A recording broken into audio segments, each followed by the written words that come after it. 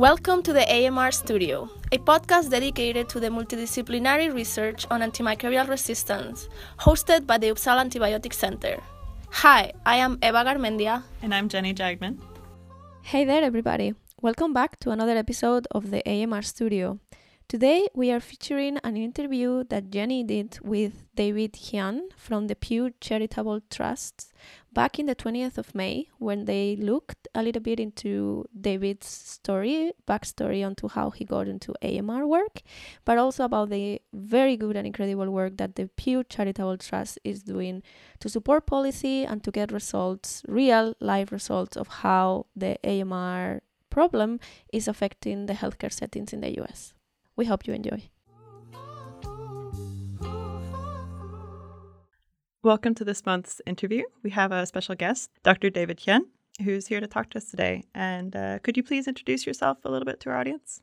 Sure. Well, thanks for having me on the podcast. It's great to be speaking with you. So, my name is David Hyun, and I am the project director for the Antibiotic Resistance Project here at the Pew Charitable Trusts.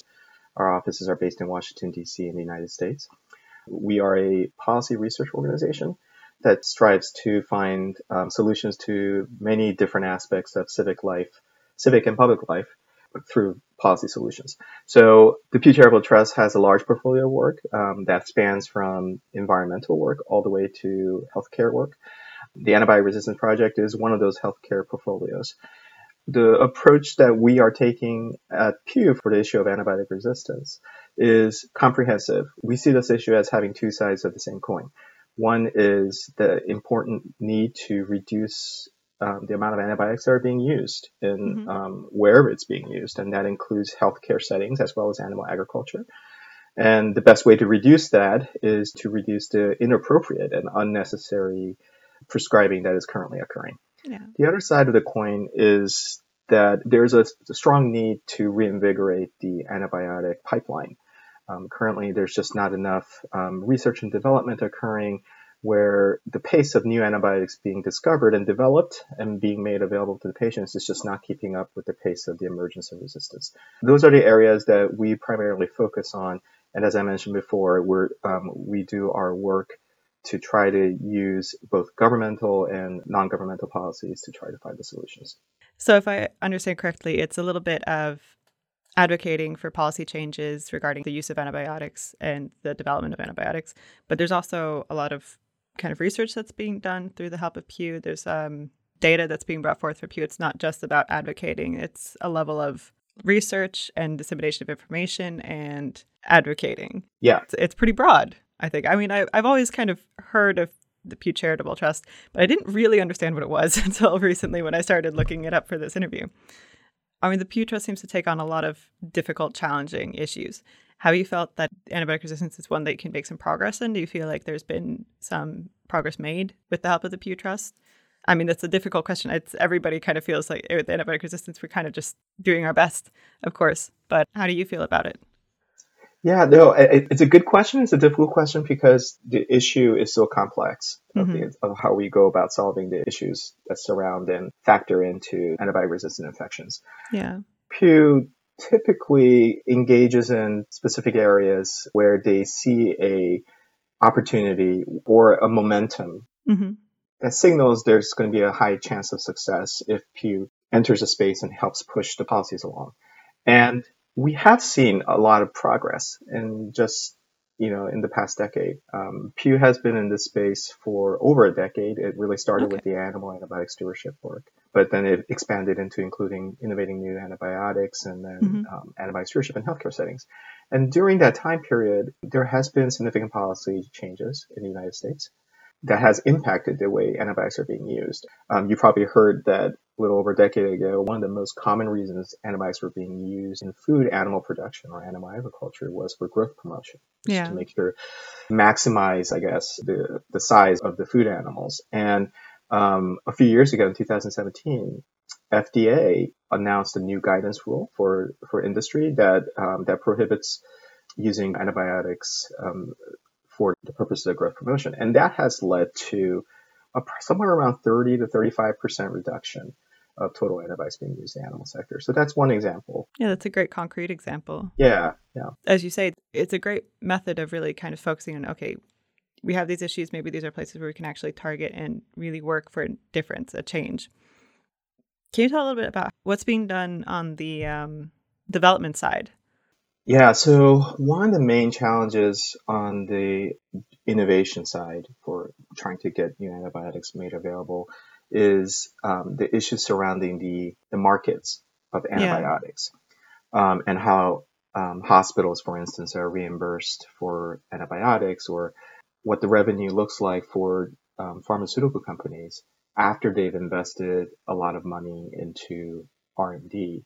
What the main issue here is that there is this tension in the current market setup where if a drug company invests a lot of time and funding to create a new, much needed antibiotic that addresses a specific, pattern of drug resistance, the best way to use that new drug is to make sure that it's only used when it's absolutely needed, because it's such a valuable asset for the public, from a public health and from a patient care standpoint.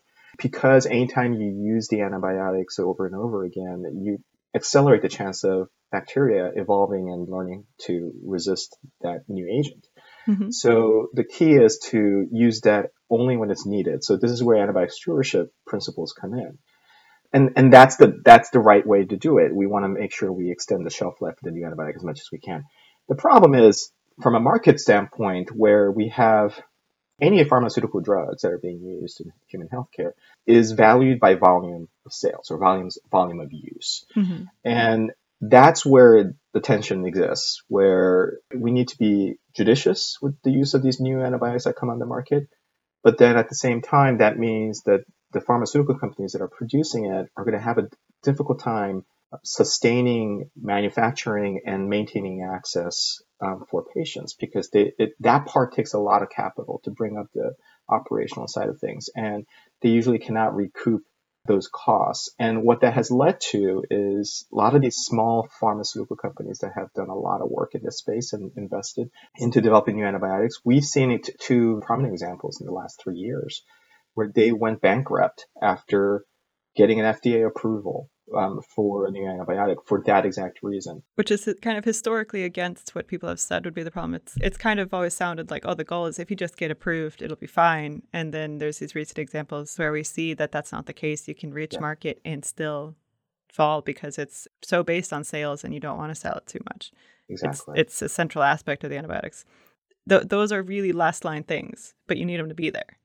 They're super crucial to have, but you don't want to use them. I do kind of want to tie in from this because I know you have a background in medicine, and I wonder if you could maybe introduce a little bit how you came into this field, because I feel like that's a very personal experience that maybe has contributed to your interest in the field as well. I mean, speculating, of course, but I can imagine that it does affect you. Yeah. So I've been at Pew now for almost 6 years. And prior to joining to Pew, I was, as you mentioned, I'm a pediatric infectious disease physician. So I was practicing and working as an attending at a children's hospital here in Washington, D.C. But that's where I really started. During those 7 years at the children's hospital, that's where I started my work and interests on antibiotic stewardship and antibiotic resistance. A lot of it was because back then antibiotic stewardship was a pretty novel concept. Fortunately, we're at a place now where hospitals are now expected, all hospitals are expected to have some form of antibiotic stewardship program, which is a great thing. But also as an infectious disease doctor, and this is not just me, this is all of my colleagues in this field, you see a lot of cases, in my situation, children who do have, multi-drug resistant infections. In some cases, we've all faced situations where we just, we didn't have any antibiotics available to use to treat, because it was, the lab testing comes back and saying it's resistant to everything that we have available. And then that's when we have to start, reaching into the medicine cabinet and dust off some of these old drugs that we long retired ago because of high toxicity or other safety concerns. And we start having to go back to some of these less than ideal medications. And I think a lot of that kind of clinical perspective sort of helps remind me in my current position, in my current work in the policy world, about the urgency and, why we're all working on this issue. It crystallizes it for me. I think especially if I've understood right, especially working with children, a lot of the newer antibiotics maybe aren't approved for children. It's not really this is the same thing we see with other current situations. There's a lot of drugs that come to market that haven't been tested on children. That's not really the target goal they're maybe looking for. It's more complicated, and it's of course difficult to maybe justify testing drugs on children. So I can imagine that it's amplified. This issue is, amplified in children's medicine and children's infectious disease medicine. But also, as you say, I work completely in the lab. I look at bacteria. I find that super interesting. But you kind of get the wrong perspective sometimes, and you sit there and like, oh, we found this new mechanism of resistance. That's really cool. Oh, wait, that's not a good thing.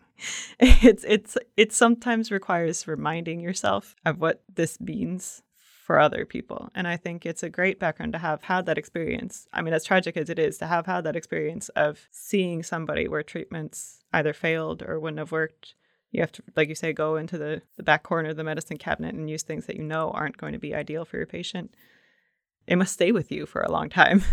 Yeah, no, some of those patients and parents in our situation, it does stick with you. I think I think of things that happened, 15, 20 years ago that I still have a strong memory of, even going back to my, training days as a resident and fellow. So it is a good reminder, but it's also a good example of how to frame the issue of antibiotic resistance to everybody, to the general public as well, because a lot of times antibiotic resistance is typically framed in a very, what may be perceived as a pretty abstract kind of threat that doesn't feel immediate to a lot of folks.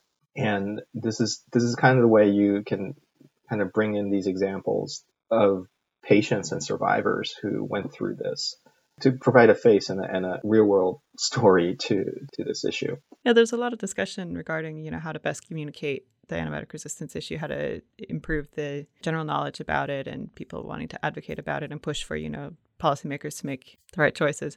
And from what I've understood, the most effective way in many cases is patient stories, hearing somebody who was affected, because it reminds you, that could have been me. You identify with this person in that way. But I've also realized it might be kind of difficult. It's very personal. It's hard to ask patients to put something out there that is incredibly personal, and it probably reminds them of a very tough time. And it might be things they continue to deal with long-term effects of. And it's a lot to put on them. Yeah, that's absolutely true. At Pew, through our Antibiotic Resistance Project, we hold an annual event. The last one had to be virtual for obvious reasons, called Stand Up to Superbugs, where we're inviting advocates and ambassadors to speak on this issue on the Hill to their elected representatives, to really impress upon them the need for federal investment and action on these issues. And these are patients or previous patients that have personal experiences? Mm-hmm. Okay. It's a mix of people from various backgrounds. We have patient survivors who tell their stories of going through and being treated for antibiotic resistant infections. Many of them were life-threatening. We have parents who lost loved ones to antibiotic-resistant infections. And then we also have, infectious disease doctors, infectious disease researchers, and then animal farmers who are strongly advocating for, judicious use of antibiotics. But going back to your what you were saying earlier, the stories that the patient survivors and families who lost their loved ones to antibiotic-resistant infections is indeed very powerful when they're talking to policymakers about the issue, and it does really kind of bring things into a pretty sharp focus. Yeah, absolutely. It sounds like a great initiative. Antibiotic resistance is often presented in the sense of numbers, largely because a lot of us have some kind of research background and we like numbers. But there's this whole human side of it that it's great that you guys are really using that. I'm guessing a lot of these people are happy to tell their story too, because they want to change. They know firsthand, and they want to help push for a change. But speaking on that note, I know in the U.S. there's recently been some promising efforts politically. There's the Pasteur Act. We at Pew are very supportive of the Pasteur Act. And just for the listeners, this particular legislation is trying to solve what I mentioned earlier about the market challenges of how antibiotics are reimbursed for. And the Pasteur Act really is designed to we de-link this relationship where antibiotics are being paid for by volume of use, but rather the Pasteur Act creates this funding mechanism for drug companies to give them a set amount of reimbursement.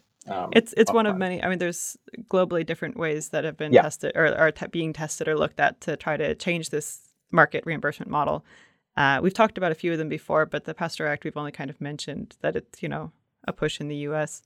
I think it's focusing a lot on market entry rewards, if I remember correctly. Yeah. Yes, and it's very analogous, has some similarities to the UK subscription model as well. So it's considered to be that's another term that's being used to describe how the delinkage is happening, is that this will be a subscription model. Yeah. It's nice to see a push, and I thought it was especially nice in the U.S. to see it as a bipartisan push. I mean, that's not always what you see with these sort of things, but it was nice to see that this issue maybe can override some of the partisan issues in the U.S. right now. And for the most part, when we're talking on the Hill or with the administration, when it comes to AMR issues, that's been our experience, that not just Pasteur, but generally there is a strong bipartisan support to prioritize, funding and efforts at the federal level to address this issue. So yeah, this legislation was originally introduced last year and had bipartisan sponsors. And then we're anticipating it will be reintroduced sometime this year. Okay, that's great to hear. But speaking of, we've mentioned a little bit about our current era that we're living in, this unique time. I know you mentioned that the Pew Charitable Trust has done some work looking at the effects of the COVID pandemic on the AMR issue, specifically looking at how antibiotics have been prescribed. Can you tell us a little bit about the results from that work that you've done? Yeah, absolutely. So as I mentioned up front, we do a lot of research that are designed to inform our thinking on how to develop, how to adjust, how to look at policy solutions. And obviously for everybody, COVID-19 has been front and center in everybody's mind the past year and a half. So last year, as we were trying to think through, or we started asking, how would the COVID-19 pandemic and the response from the healthcare sector and the government, could that impact positively or negatively in a way that when it comes to AMR issues? And we were specifically focused on antibiotic prescribing patterns, since antibiotic stewardship is one of our main areas of work. So we conducted a research for the United States using a EHR database from IBM Watson to look at antibiotic prescribing patterns during the first 6 months of the pandemic, so to speak, so from February of 2020 through end of July, and look at how antibiotics were being used for those patients who were being treated for COVID-19. What we found was a little over half of the patients, it was 52% of the patients received an antibiotic, and these are patients who were hospitalized for COVID-19. In the same assessment, in our analysis, we looked at, as best as we could, how many of these patients were diagnosed with a bacterial infection during that same hospital stay. Because, as you know, antibiotics, it's not beneficial to treat COVID itself, which is a viral illness, obviously. But we wanted to see, does the number of patients who receive antibiotics, does that percentage match up with the percentage of patients that were diagnosed or diagnosed by their clinicians of having a bacterial infections? And that number was much lower. We only saw about 20% of the patients had a diagnosis of a community-acquired bacterial pneumonia. And that was probably most likely a very generous estimate, because this was based on diagnosis code. So it included cases that clinicians suspected. Yeah, they weren't all laboratory confirmed cases. Exactly. But even in that kind of generous estimation, there was a significant gap with the percentage of patients that received antibiotics and the percentage of patients that had a bacterial infection. And that's where our conclusions were drawn from, that there appears to be a significant room for improvement on this. And one last thing I'll point out that we found in our research was that the significant majority of these antibiotics that were given during the first 48 hours of admission. And that tells us that most likely the reason for the antibiotics being used in these patients were for what is called empiric therapy. So this is when antibiotics are being given to patients in the absence of a confirmation, whether it's a clinical or diagnostic confirmation. During that period, it covers the patients just in case that they may have a bacterial infection. And empiric therapy in itself is not a bad thing. It's actually needed for a lot of bacterial infections. Sepsis is a good example. There's been a huge push in the United States the past several years to make sure that when a septic patient comes in through the hospital doors, that it's recognized quickly and antibiotics are started right away, even if the confirmation from blood cultures or other cultures come back 24, 48 hours later. And that matters. It's a very life-saving situation. So we can definitely understand in the early months of the pandemic why this happened, because it's a novel pathogen.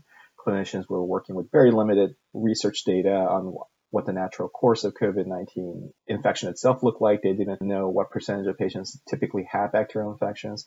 So it's understandable why most of these were given empiric therapy.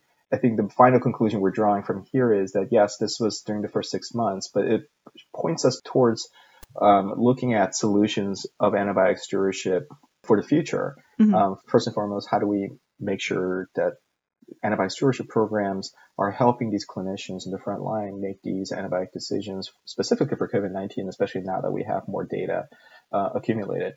But looking further ahead, I think it's also important to take this example to strengthen our stewardship approaches in a way that anticipates what happened at the early stages of the COVID-19 and try to find a way to strengthen the stewardship programs where there could be a more systematic guidance and help being provided to frontline care workers. And when it comes to antibiotic use, especially when the novel pathogen is viral and it's not a bacterial pathogen. I do wonder, was there any way to connect the patients that were given antibiotics to the time, if they were mainly towards the beginning of the 6 months or towards the end?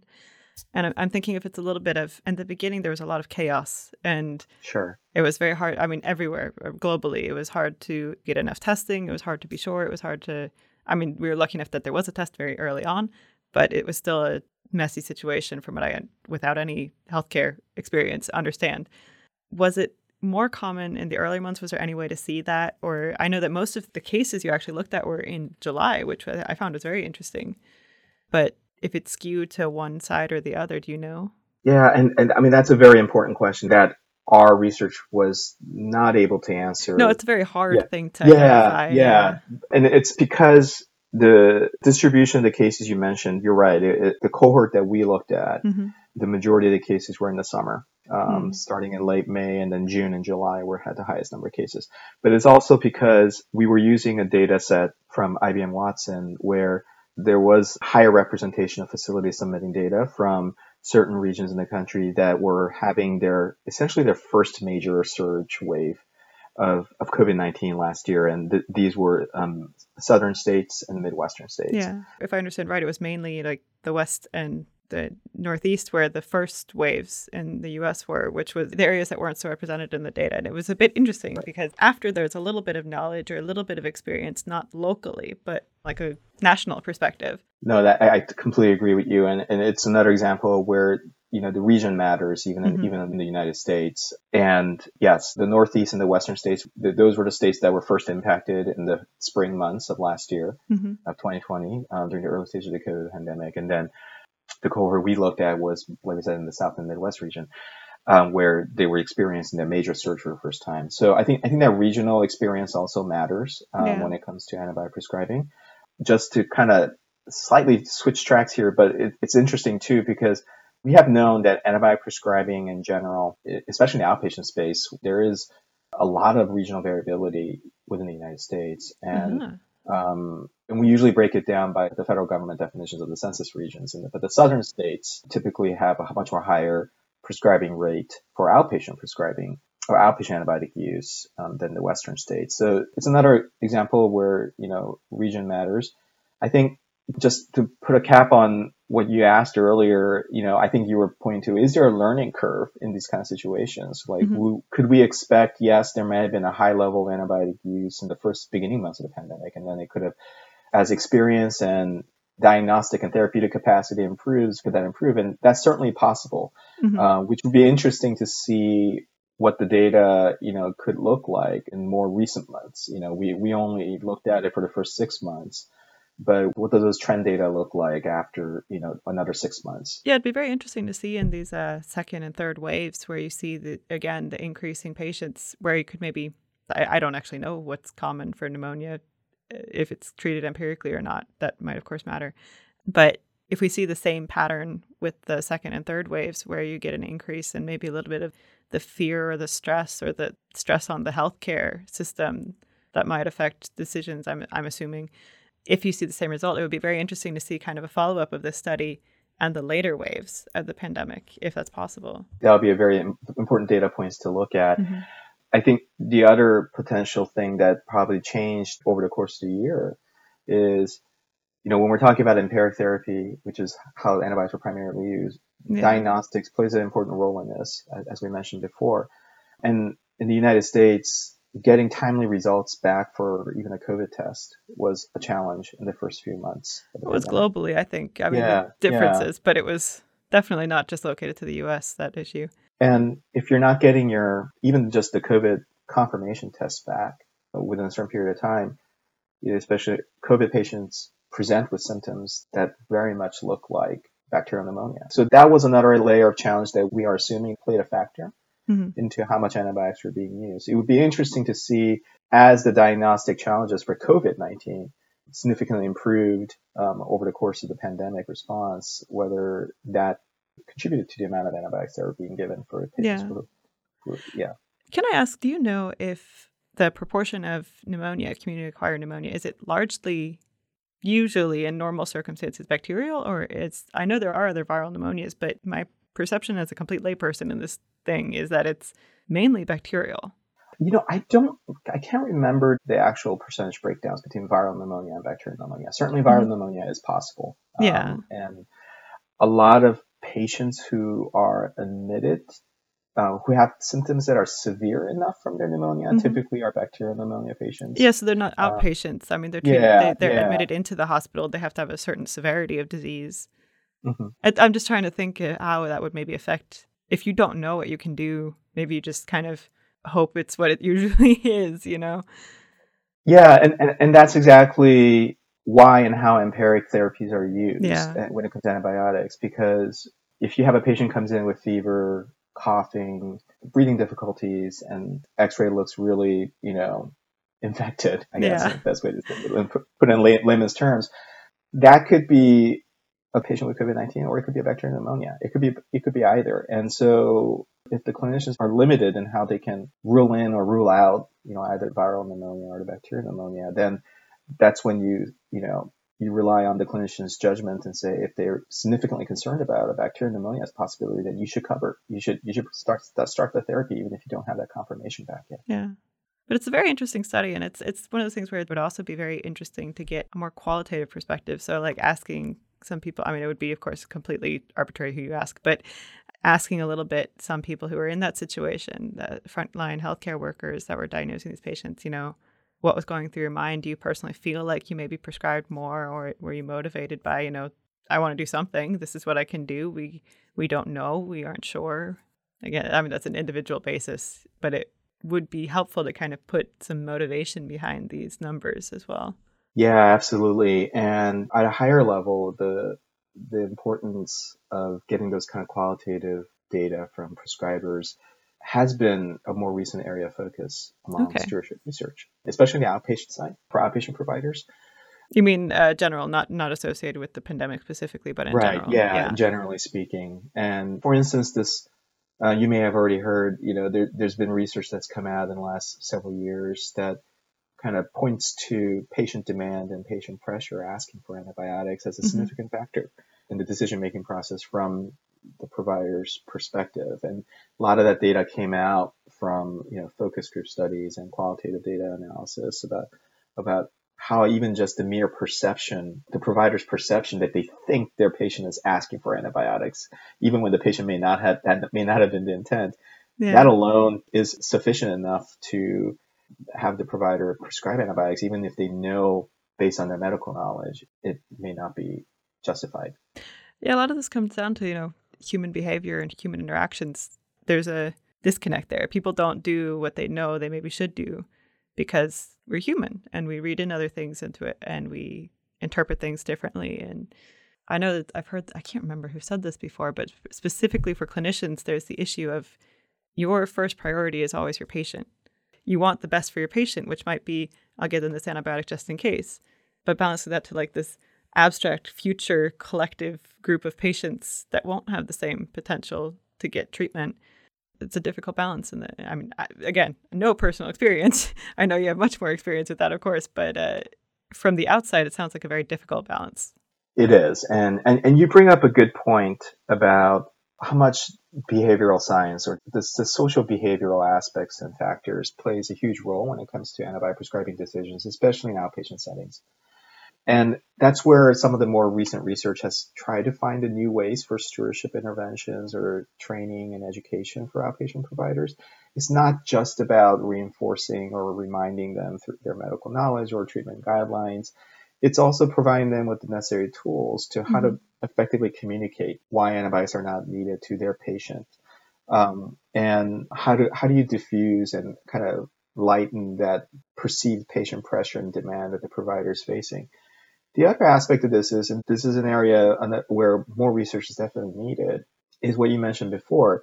It's hard to, both from a provider's perspective as well as the patient perspective, it's hard to, bring in the adverse event of inappropriate antibiotic use when it's framed as the adverse effect may not affect this particular individual patient, but it's more a collective public health level adverse event. But at the same time, that's also because, especially from a physician and provider's perspective, there's been a longstanding assumption that antibiotics are safe. Antibiotics have very little to no side effects. And therefore, as you said, if I'm going to give this patient just in case, since I'm not 100% sure that this is just a virus infection, what's the harm? I'm going to just give this patient just in case. But there is now some emergence of data coming out that suggests, antibiotics are not as benign or as free of adverse events and side effects as previously thought.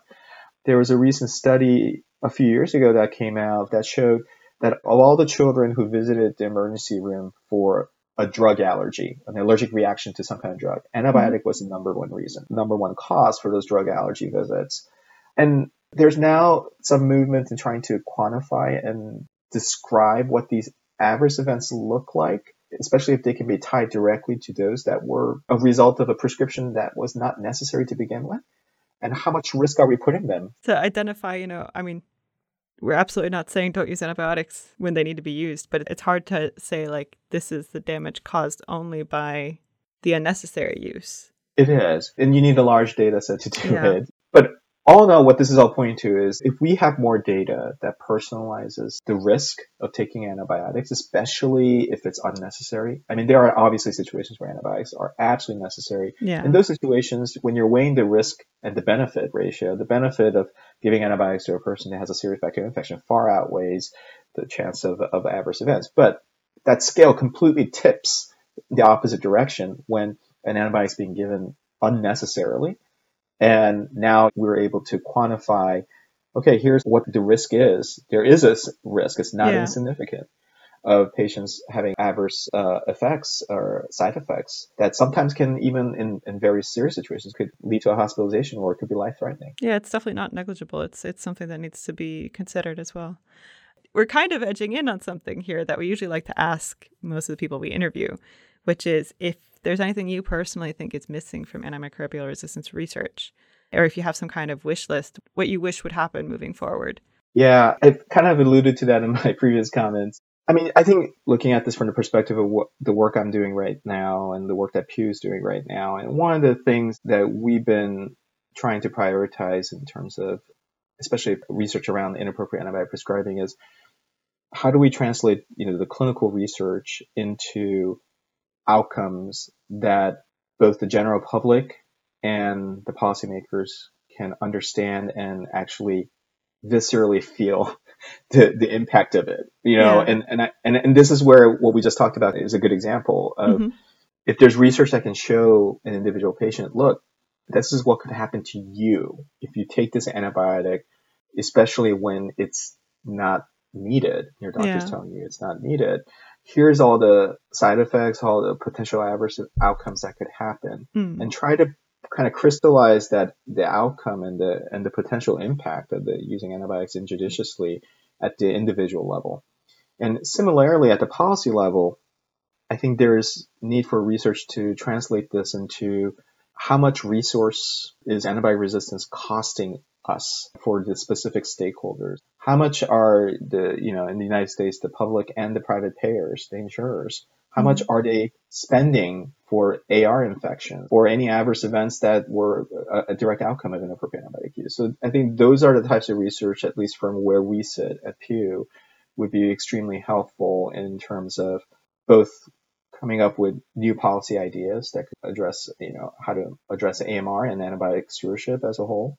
I know there's been a little bit of, the one that's coming to mind is there was a World Bank report written a few years ago that was talking about how in the future, the effect of the antibiotic resistance problem would cost the world economy about as much as the global recession did back in the 2010s. But I think you bring up a good point that to make policymakers really do something about this, it kind of has to be on a national level. You have to kind of say, in this healthcare setting with these problem levels and whatnot, this is about how much it costs. I mean, that's a really difficult number to come to, but that would mean a lot more to say that this is specifically here and this is specifically your domain that you can decide over. This is the cost. I think that would actually make a huge difference in helping policymakers come to terms with what the problem actually is. It tends to be a little hard to quantify, especially in money. Yeah. And it kind of, when we talk about these initiatives like the Pasteur Act and similar things that sound like, oh, we're paying tons of money for this and it's just kind of going nowhere. You can kind of balance it out with, but this money is already disappearing or this is already money being spent. Yeah, no, that's absolutely true. And the importance of having that data that whoever you're trying to influence their thinking and whoever is controlling the policy levers and the resource levers of this idea of trying to come up with numbers and outcomes as a result of AMR or inappropriate antibiotic use that they can actually tangibly feel, right? Because like you said, it's something that it's directly impacting their area, what they control, both from a resource and management standpoint. And that was also true. It's funny to think about it, how macro or how micro you can look at this, because that was essentially true 10, 15 years ago, when antibiotic stewardship programs was still a pretty new concept for most hospitals and health systems. A lot of those, I guess I would call pioneers of early starters of antibiotic stewardship, that's what they had to do within their individual hospitals and institutions to make the case for their administrators and leadership to say, this is important. We need support and resource support. We need funding. We need staff. But the most convincing point was when those stewardship researchers provided them with data, just even the mere dollars saved from antibiotics that were not used as a result of the stewardship. Even just that alone showed a significant margin that justified investment for the hospitals investing in antibiotic stewardship programs. I mean, it could sound very cynical to say that like that's what helped, but at the same time, that makes the decision so easy. You don't have to bring in the other sides of it. It's more about like simplifying the decision, regardless of your opinion of everything else, or regardless of not opinion, but balancing all the other matters. This is a straightforward sums issue, and it balances out, and it's worth doing. And the other part of this is once again happens across, there are so many competing priorities for these decision makers, for these policy makers, with a finite amount of resources. So these kind of data helps prioritize, move AMR, higher up, and makes them come up higher up on their radar to realize that this is something that they need to focus on. And I hate to say it, but I kind of need to wrap up. I could talk forever about this, but is there anything in particular that you'd like to say to our audience before we wrap up? I feel like we covered a lot of ground, but I think the last thing, I think that was echoed throughout our conversation, our back and forth, is that, we all have a stake in the issues around AMR and solving the issues. Mm-hmm. We all have a role to play when it comes to, for instance, we're trying to reduce how much inappropriate antibiotic prescribing is occurring and how to reduce that. And that goes to not just the doctors and the healthcare providers and their healthcare researchers and infectious disease doctors, but it also comes down to patients. Patients have a very important role. We talked about even just the simple idea or the simple fact that patient demand and patient pressure plays a huge role in how antibiotics are inappropriately used. So I think it's very important for everybody to be as much as informed as they can be about these issues. And once again, that's where these research that everybody's doing has a lot of value. It's not just meant to inform providers and clinicians, but it's also meant to educate and bring up to speed the general public and the policymakers on the issues surrounding AMR. That's a great point. All right, we'll have to end there. But thank you very much for talking to us today, and good luck with your future work at Pew. This was great. Thanks for having me, and I enjoyed it. I enjoyed this conversation. Thank you. Welcome back. I hope everybody liked this interview as much as I liked it. Liked being there and talking about these things with Dr. David Hyun. Ava, what did you think about it? It was a pretty enlightening listen, because I think we have had a lot of personal stories in the podcast, but I like that this time we were able to interview someone that has been on the forefront of using antibiotics as a doctor, but also now is working more at a global level or at the national level in the US with an organization that is doing great and a lot of work to support policy action, which we know is ultimately very needed in many health issues, but in particular antibiotic resistance when it comes to, how do we regulate how we use antibiotics, what new antibiotics come into the market.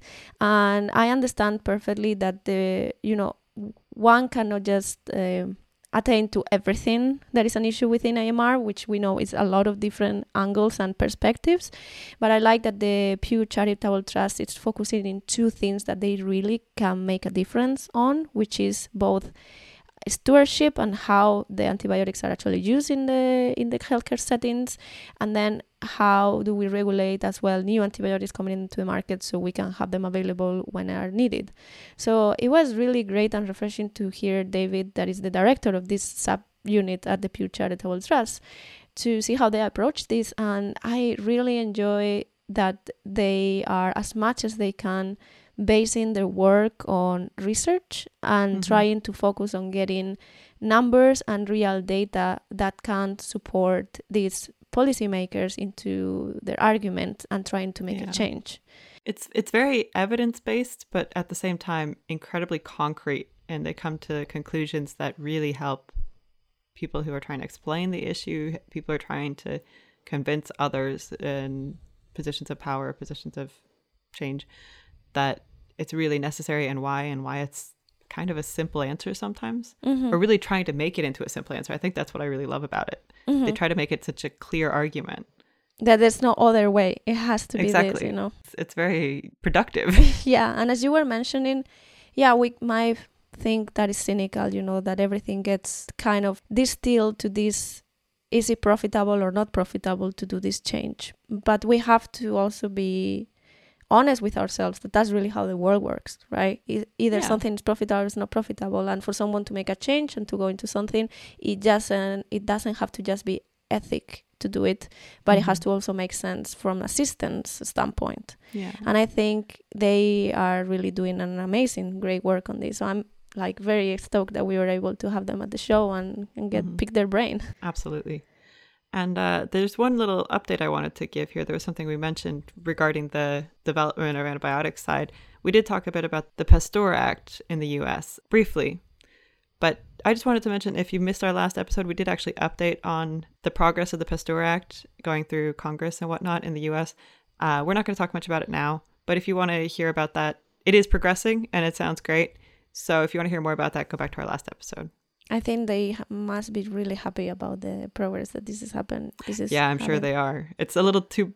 I feel like it's a little bit too bad that it came after we had this interview. This interview was, like you said, earlier in May, and I think the PASTEUR Act was moved along in June. Yeah, I also think it was really great that you guys had time to talk about the most recent study, which is the relationship between the COVID pandemic and the increase or decrease of prescriptions of antibiotics in the healthcare system. And I mean, we can all understand that at the beginning of the pandemic, everything was very unknown, especially in the US. There was a shortage of testing for some time. So doctors and practitioners were kind of in the blind about what was happening, and the most important task of a doctor, of course, is to take care of the patients they have in front of them. So I think it's really interesting that they found the results that we were all expecting, which is if you have a respiratory disease, you don't really know what it is, it might be a bacterial pneumonia, you will treat with antibiotics, and that perhaps a lot of these prescriptions were not really needed, but it's something that empirically makes sense and it had to happen in order to increase the probability of saving those patients that they were in front of them. Of course, the results overall is that there's room for improvement, at least on the time points that they were looking at, which I think to me makes total sense. I think nowadays probably we are on a better situation where we know more about what's happening. We have more tests available. It is possible that people come into the ICU and then they already have a diagnosis. Is it the COVID or not COVID, even though the symptomatology or the test might give you similar results. So I think if we will have the same, as you guys were saying, same kind of study done a little bit later in time, or the second, third, fourth wave of COVID, I suspect that there will be significantly different results. Yeah, I'm sure there would be. And I think we're seeing a little bit of that in the study that we talked about here, because like we said, it's the region that they got most of the data from was a little bit later in the pandemic phase, if we should say it that way. But it's still really, I think, symbolic of like kind of what the situation was there. There was, to be honest, I was almost surprised that there wasn't more prescription of antibiotics.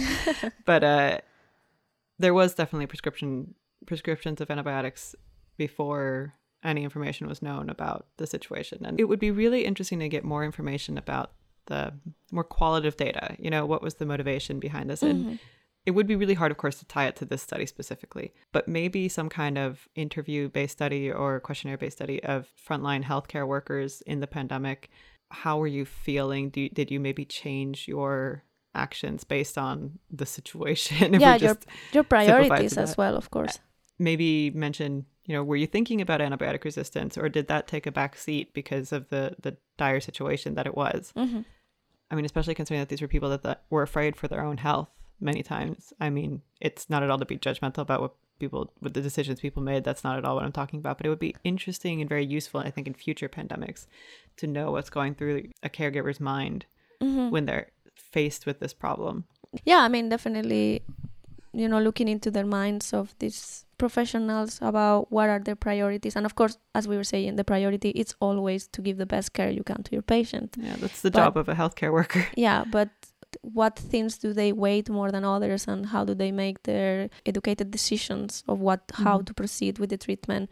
It would be really helpful from a social sciences perspective as well. Yeah, like a behavioral studies. It could be very beneficial to know why people did what they did, and maybe to think about, if it happens again, you know, is there anything we can do to support people in this situation, both for their own mental health. I mean, maybe people could feel like they have more tools in a panic situation, but also just we might be facing, you know, now there's maybe been an increase of antibiotic usage that wasn't necessary. It could be worth trying to reduce that risk, because we're talking about future issues that could occur. Yeah, indeed. And talking about unnecessary use of antibiotics, I really appreciated as well the part of the interview where you guys were talking that for them it's important to get data and to provide evidence about the possible side effects of our adverse effects that taking antibiotics have.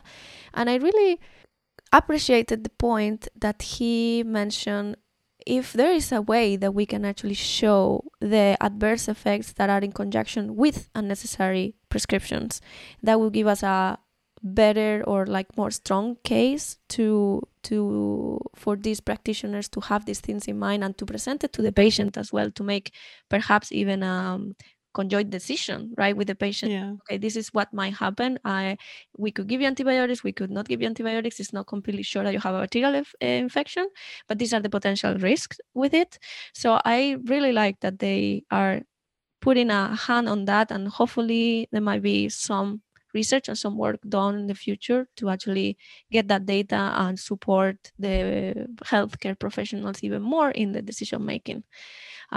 What I missed, or perhaps I think it's important to mention now in this review of the interview, is that side effects or adverse effects do not only extend to the part of having allergic reactions of something that happens immediately upon taking the antibiotics. Like he was mentioning, a lot of the children that are getting antibiotics, then they get admitted because of an allergic reaction. Yeah, or a lot of children that get allergic reactions are caused by... Yeah. A lot of children's allergic reactions are caused by antibiotics. Yeah, exactly. So it's an important part, of course, but it's not the only potential side effect. And the other side effects might be a bit more obscure, or we don't really know so much about them, or they might present problems in the future, not in the real right now, days after taking antibiotics. But I think they're also important, and it had to be put also in the equation of like, okay, if I'm giving antibiotics, even if they are actually needed, what are the potential risks that we might have? Are we enriching for resistant bacteria in the gut? Is there a potential increase for transmission of resistant genes within the gut from commensal bacteria to pathogenic bacteria? Or something as simple as causing fungal infections. I mean, it's a very common thing that people get yeast infections after antibiotic treatments, depending on the antibiotic. Yeah. And that costs money, that costs time, that can cause other problems. Definitely. We talked about it a couple of times, right? About I think it's come up before. Yeah. We covered an article looking into Candida albicans infections after antibiotic treatment. And actually today in the news section, which we're going to go in soon, we are going to cover an article published in Nature that also looks into this. What are the risks of taking antibiotics? We see an increase in resistant genes or not, and also related with probiotics, which it might be an additional kind of treatment that people think, okay, if I'm taking antibiotics, I'm depleting my commensal bacteria. Maybe probiotics is good because I'm kind of recompositing. So this article is very interesting. We're going to look about that. We also want to mention, of course, don't forget that there is links to the Pew Charitable Trusts website and the recent research on the show notes. So if you want to see more data, if you want to really read the article, it's all open access, is available. You can always go and check it out and see, what is it, the result they made, what is the cohort of data they used, and all that. Yeah, highly recommended. With that, I think we should go on to the news. Yes, great. See you there. Welcome to this month's news section at the AMR studio. And this is summertime. There's a lot of people out there. We had a kind of long interview, so we are going to feature today one article published back on the 5th of July for the August issue of Nature Microbiology, titled Probiotics Impact the Antibiotic Resistance Gene Reservoir Along the Human Gastrointestinal Tract in Person-Specific and Antibiotic-Dependent Manner. Jenny, can you distill a little bit this long title for us? I mean, it is a good explanation of the study, but it is pretty long. So what they basically did was first look at the effect of probiotics on the antibiotic resistance genes in human patients. Or in this case, they were healthy humans that had not taken antibiotics before. And in this case, they also looked at a little bit of a comparison between, stool samples versus colonoscopy biopsies. And importantly, what they found was that the stool samples weren't really representative of what was going on. These are relatively small sample sizes. They didn't look at large amounts of patients, but they did look consistently, and they found some interesting results still. So what they found in these healthy individuals was that giving probiotics actually decreased the amount of antibiotic resistance genes in their gastrointestinal tract. And this was better measured with the colonoscopy biopsy results, that sort of thing, rather than the stool samples. So that was great. That sounds nice, right? This was also a bit dependent on a situation of, can these patients be colonized by the probiotics or not? Meaning, do the probiotics kind of thrive in the patient? Yeah, so the effect of reducing this number of antibiotic-resistant genes is depending on the probiotics really doing what they have to do, not just passing through the tract, but actually colonizing and thriving inside the patient. So with this information, they wanted to move on and look at how the effect was on patients that had antibiotic treatment. So at first, what they saw, of course, was that antibiotic treatment did increase the number of antibiotic resistance genes. So basically increase the resistome, as we say, in the patients. And further on, they looked at 3 different methods of kind of recovery after a patient is given antibiotics. So they looked at fecal transplant, they looked at probiotics, and they looked at just spontaneous recovery. So basically, how does the patient's normal microbiome recover after antibiotic treatment disruption? So interestingly, what they found was that both fecal transplant and spontaneous recovery, there was a decrease again in the number of antibiotic resistance genes. So this is good. This is what we're kind of hoping for. It may take time, but this is good. With probiotics, this wasn't the case, though. What they saw was that there was a I believe even an increase in antibiotic resistance gene abundance, which is not kind of what you would expect, right? You expect probiotics maybe help recovery.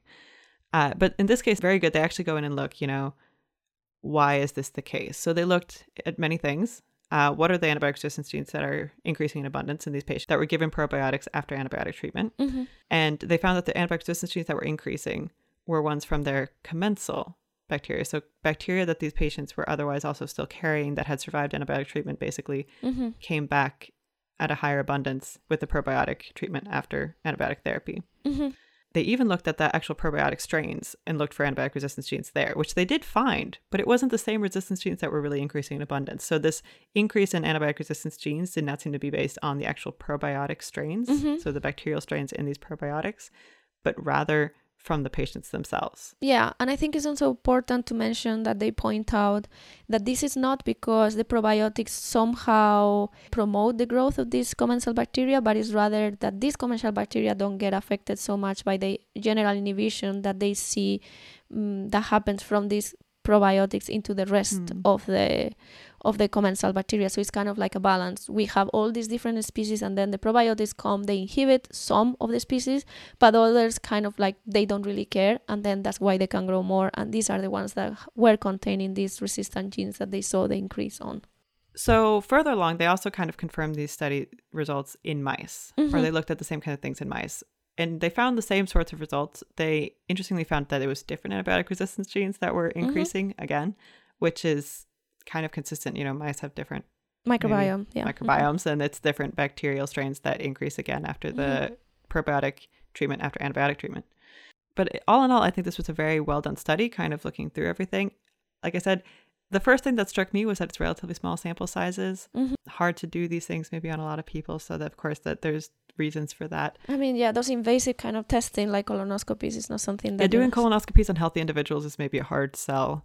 I forgot to mention, they also brought in towards the end, as we've said before on this podcast, antibiotic resistance genes just being present doesn't necessarily mean they're dangerous. They tend to come from nature. That's kind of the situation. But if they're associated with mobile genetic elements that can make these antibiotic resistance genes leave this non-threatening strain that they're in and move to a pathogen or a opportunistic pathogen that might infect a patient, of course, then it becomes relevant for human health. And they did find that some of these resistance genes were associated with mobile genetic elements, meaning that they could move between strains. Theoretically, they didn't see this happen, but they saw kind of the framework that needs to be there for it to happen. Exactly. They mentioned that, the fact that there were antibiotic resistance genes present in these probiotic strains could be a concern, depending on the situation. They didn't see them cause a problem in this study, but that doesn't mean it can't happen. Of course. It does need to be regulated, basically, if I understood their intent. Was kind of what they were trying to say.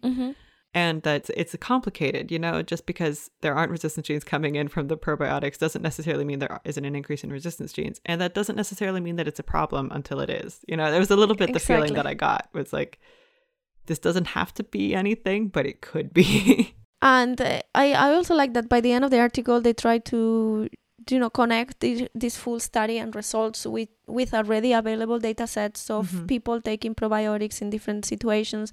And they, of course, came up with the shortcoming that the majority of this data is based on stool samples, which we already know maybe is not the full picture. But also, they already know that the resistance or not resistance by the individual to be colonized by these probiotic strains might also have an effect on how this relationship between antibiotic, probiotic, and the commensal bacteria plays a role. So all this kind of information was missing to make educated guessing of what was happening on those patients. And they even go further saying that perhaps the differences between individual to individual are important, and doing some sort of study individually, metagenomics of samples of the gut, could help us determine if someone is going to have a problem with an increase in resistant genes in their gut microbiome, or the resistome as we call it. So on and all, is a very in-depth and interesting article that we were able to come across. And I really like that more and more in-depth studies on how antibiotic treatment affects our health are coming out. And in this case, I mean, also looking at ways to mitigate the problem both. Yeah. I found it to be an interesting result that fecal transplant and spontaneous recovery seemed in these patients to be relatively sufficient for what they're looking at. I mean, they weren't necessarily looking at things like, oh, did these patients develop C. diff or something like that? They were looking at the resistome. Mm-hmm. But in this case, I don't recall there being a huge difference between these kinds of treatments after antibiotic treatment, or these kinds of, how do you say? Recovery aids, yeah. And it's worth saying that this is an open access article too, so read away. There's a ton more data than what we actually talked about here. It's they kind of give the highlights. Mm-hmm. Is it just me, or there are more and more open access articles from this big? I feel like that from the time that we've been looking. I don't know if I'm biased that I'm looking for open access articles sometimes, or like which computer I'm searching on leads me to open access articles. I think maybe it's also due to the pandemic. A lot of people working from home, remote work. It kind of makes sense to make more things open access. I know that a lot of journals, you have to pay more to make an article open access, but I think research funders and principal investigators, they also are more prone to want to publish open access, which is very nice. I've seen that more. I have very little experience with this, but if I understand right, more funding agencies or organizations are also requiring open access publication with their financing, which is a pretty great push. I mean, it's nice to have all these things open to everybody, and completely with my lazy butt trying to look up these articles, it's nice to be able to do it on any computer and not have to log in through the university. Yeah, indeed. So with that, I think we're done for this month, and we will be back with you on September month, back into fully academic year, the beginning of the academic we've almost made it through the summer. Yeah, almost. It's sad. Kind of. I hope it stays a little bit longer. Yeah. All right, guys. We're sensitive up here in the north. It gets cold fast. It's true, but when it gets hot, it feels very hot, I have to say. Yes, it's been very hot. We've had more than enough sun and heat this year. I lost my heat-resistant phenotype. Now I'm like very sensitive to it. Yeah, I complain about the cold, but I actually appreciate it. Yeah. One of the few people who chose to move to almost the Arctic Circle. All right, guys. I hope you have a great month and see you back soon. See you. For more information about the Uppsala Antibiotic Center, please visit our website. You can find a link in the episode notes. You can also follow us in Twitter. Our handle is UAC_UU. This episode was brought to you by the AMR Studios, composed by Eva Garmendia, Jenny Jackman, and Po Chen Tang. And a big thank you to Henrik Nies for letting us use his song Sound the Alarm.